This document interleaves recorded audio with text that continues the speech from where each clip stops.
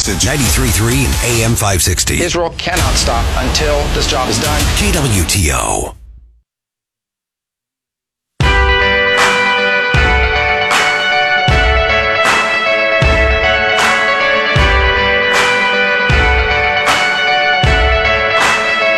This is the Elijah Haahr Show. Follow us on Facebook and Twitter at 93.3 KWTO and stream us on the 93.3 mobile app. Welcome back to KWTO. We've got a big show ahead of us today. Brent Buchanan at 5:05. He's with Signal Polling, and he's on the inner team of Vivek Ramaswamy. We'll find out from him if Vivek has a path going forward. 5:20. Bruce the theologian breaking down the latest biblical lesson. And at 4:20, we're going to go inside college football. But first, kicking off the show with Missouri Farm Bureau President Garrett Hawkins. Garrett, welcome back. Hey, it's good to be with you, Elijah. Good to be with you as well. Question of the day, we started doing at the beginning of the show, or beginning of the interview instead of the end. And as always, I didn't give you the question in advance. Question of the day today. And this is going to be a tough one for conservatives.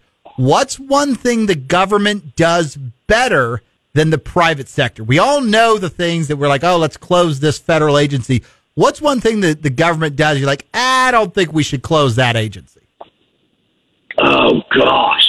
Well, I'm going to get really in the weeds, and I'm going to say ag research that's coupled with private sector research. Oh, that's interesting. Because there are aspects of research that the private sector may not fund, but yet you look at what's happening in some of our land grant and non-land grant institutions, and it's really critical to agriculture, especially in some niche areas. So I'm going to go with research. Very, very interesting. And dovetails perfectly. Garrett Hawkins, the president of the Missouri Farm Bureau and the youngest president, I can't remember, youngest in the nation or youngest in state history or both? Both. Yeah. But, you know, who's keeping track? Nobody. It's never come up that I was the youngest speaker in the nation. So don't worry. We don't keep track of age things. All right. Two big questions. First of all, I want to start short term. You've got a gubernatorial forum coming up. Tell us a little bit about what's coming up and why these candidates are coming in. You bet. So, Elijah, we are preparing for our 109th annual meeting of Missouri Farm Bureau. It'll kick off on Saturday when our county presidents convene, and then on Sunday, the doors will be thrown wide open for our voting delegates and county leaders from across the state. One of the events that our people are most excited about is our gubernatorial forum. So they will have the chance. This is actually a partnership between us and Brownfield Ag News. They're going to help facilitate these conversations, but we are thrilled to have all of the major candidates who have announced. So Lieutenant Governor Kehoe, Secretary of State Ashcroft, Senator Eigel, as well as Representative Quaid, who will all be on hand to address questions that are posed by our professional Brownfield Ag reporters. Probably unprepared for this, but did my camera say no, or you just did not hear back? I think there was a scheduled conflict, if Gotcha. I'm not mistaken. Yep. I'm really curious. Obviously Missouri's a Republican state. I tell everybody who will listen, the next Republican is really coming out of the next governor's coming out of the Republican primary. Let's not confuse ourselves that we're a very red state. But I do take a little bit of interest in this Democratic primary just to see which direction the Democratic caucus goes. Regardless, let's talk more of a macro level. What do you guys got on tap for the next legislative session? Oh, gosh. Well, I mean, being a general farm organization, our policy book is 133 pages. We touch a lot of issues that impact not only agriculture, but the rural way of life. But I can tell you, Elijah, there are two primary buckets that really take up a lot of our bandwidth. One, addressing gaps in affordable health coverage for farmers and those who are self-employed. So that's number one. And number two, property rights, which you have been a big proponent of throughout your career. And clearly we have much work to do to build on House Bill 2005 that showed that Missouri is serious about balancing private property rights with that of energy security. So those are the two big drivers, I think, for the Farm Bureau agenda. There'll be other items too, but love to explore either of those with you. Yeah, let's talk about the property rights, because obviously we've talked in the past, and for our listeners who don't remember, there was a big war in the past few years about some private transmission lines, and the Public Service Commission granted them eminent domain to buy up farmland across northern Missouri. What I would consider was a slightly watered down protection plan was passed a few years later that said, hey, they can do this, but maybe we're going to prevent others from doing it. But I feel like ever since the Kilo days, we've not seen a big battle to protect private property rights, whether it's in our state or in other states. So what's the path going forward? Well, there are a number of ways to try to skin this cat. So I think one of the things that needs to be looked at is modernizing the Public Service Commission, the regulatory body that actually approves projects that happen in this state for utilities.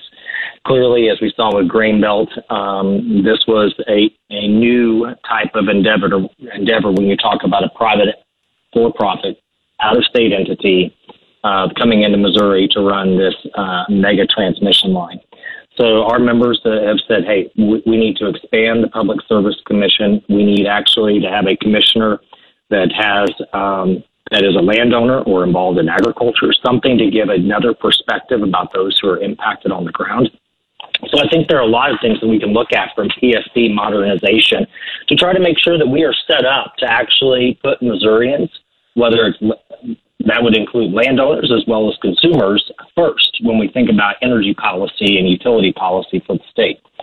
I'd also say we figured out that these industrial scale solar and wind farms, we've got a loophole in our eminent domain statutes that technically they could be deemed to be power generation facilities and therefore have condemnation authority and be able to use eminent domain to acquire farmland on their periphery to expand their footprint.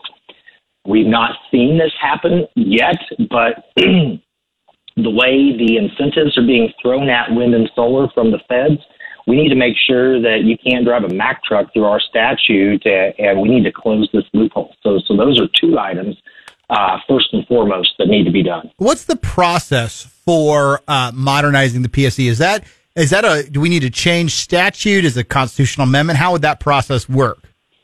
Yeah, I mean, statute ultimately is what needs to happen. Now, I guess you could always go to the ballot box to force a change in statute, but truly what we need is, the legislative body to come forward and say, you know what, we recognize that we need to modernize the statutes that govern the Public Service Commission. We need to look at, something else that should be looked at would be geographic representation to make sure that all the major areas of the state are represented on the PSC. So, again, we're willing to help drive this discussion. I don't pretend to have all the answers, but what we do know is we need to make sure that we have a commission that is equipped with the tools that they need to make sure that we are putting Missouri, that's landowners and consumers, first. And I hate to break this down, but sometimes people, the PSC, the Public Service Commission, tell our listeners a little bit, what do they do and why should we care about changing how those members are picked? So, in its simplest form, the biggest part of their job is to review rate cases, right? The rate that you pay for your electricity as consumers, that would be what you experience on a daily basis, but they also get into sewer and other utilities. So it really is the commissioners that are appointed, the 5 members. They are essentially, it's considered to be a full-time job. They're appointed by the governor. And then they have staff that are professional staff of attorneys and specialists that help them navigate utility law. So it is very comprehensive. But I can tell you, I actually had the chance to testify before the Public Service Commission last summer as they were considering the Tiger Connector, this offshoot project from the Grainbelt Express. And ultimately, days upon days of testimony culminated in very little gleaning by the Public Service Commission, ultimately in their ruling on the Tiger Connector, meaning 5-6 days of comprehensive testimony yielded very little impact in the final report by the PSC. For the most part, their report came out of the filing from Grainbelt. So I tell you, the frustration is there, Elijah. You know it. It's been there for years, and Grainbelt, I think, is the tipping point. And what's happening at the federal level these should all be the warning signs that we have to do something in Missouri to better protect ourselves. If I love getting into the nuts and bolts, and maybe it makes for boring radio, but who's sponsoring the legislation to update the PSC this year? Well, we're still working on that. We've got the legislation being drafted and sponsors getting lined up. So just be on the lookout. We'll be talking more about that in the next couple of weeks, especially coming out of our annual meeting once all of our policy positions are solidified. Very good. Okay. Aside from private property rights, what else is Farm Bureau working on this year? And before you even answer that, give me your optimism level on this upcoming session, because I hear a lot of people are like, last year was pretty weak. This year we don't expect to get a lot done. What's your optimism level for getting things accomplished this legislative session? Where there's a will, there's a way, Elijah. I hear lots of excuses. And again, you start connecting the dots, who's running for which office and who else is running for that same office, and conflicts. I get it. There are political realities, but you know what? As you and I go around the state, people don't care. What people want are results. What they want people to come together and to get stuff done. Election year or non-election year, people want results. And that's why we're back at the table talking about affordable health coverage. You talk about people hurting. As I travel the state and meet with our members, the stories that they share about how unaffordable the Affordable Care Act marketplace is for them because they don't qualify for a subsidized plan truly is egregious. And I am appalled of the number of farmers and those who are self-employed who are going uncovered without insurance coverage. We've seen 8 state farm bureaus now seek and get approval from their state legislators to offer a health plan for their members, their Farm Bureau members, and is proving to be successful for helping address this donut hole of people who have been left behind by the Affordable Care Act. This is about choice. We want to offer another choice for our members, and as crazy as it seems, our members are demanding that Farm Bureau stand up, as we've done through the years, to offer top-notch member benefits. And in this environment, actually, to be able to offer a health plan option to our members, we have to get legislative approval to do so. I know it sounds crazy, but we are seeing it make a tremendous difference in the 8 other states. Others are pursuing this as well, and Missouri needs to be the 9th state to be able to offer more choice for those who live in, and who farm and are self-employed and are struggling with coverage. Now let's ignore the legislature for a minute. Talk to us just about farming in Missouri. What's on the horizon for farmers in Missouri? What are they dealing with right now? What's the what are we preparing for next year? It's been 2 rough years, really, when you think about drought. There have been pockets that have been okay, but overall 2 years of drought. We have positioned our organization, instead of wallowing in our pity about drought, we've been trying to focus the conversation on what farmers and ranchers need to help us be more resilient in the long run. So some of this pie-in-the-sky climate money that's being thrown out there by the feds, we're having conversations about common sense things that can happen on our farm, like storing more water in our ponds, for instance, seems to be a no-brainer. But yet cleaning out a pond can be terribly expensive. So we've actually worked with NRCS and Missouri Soil and Water Program to do some cost-share pilot program work in 5 drought-stricken counties to see if we can help farming operations be more drought resilient during years like this. We also, at the federal level, need to get a farm bill, Elijah. So Congress did step in and give us a 1-year extension, but if you talk about food security and national security in this country, the 5-year farm bill is critical to that. That is the linchpin, and Congress, like many of its other pieces of work that need to get done, is behind the ball. So we've got to get that done as soon as possible, hopefully soon after the new year. When you gather in Jefferson City, how many individuals from around the state are coming to, or at the lake? How many individuals are coming for this gathering? Yeah, so we have about 1,400 people registered thus far. Some will register on site. We'll have a delegate body of between 600 and 700 farmer and rancher delegates from all across the state. I think our State Farm Bureau delegate body is bigger than any other state.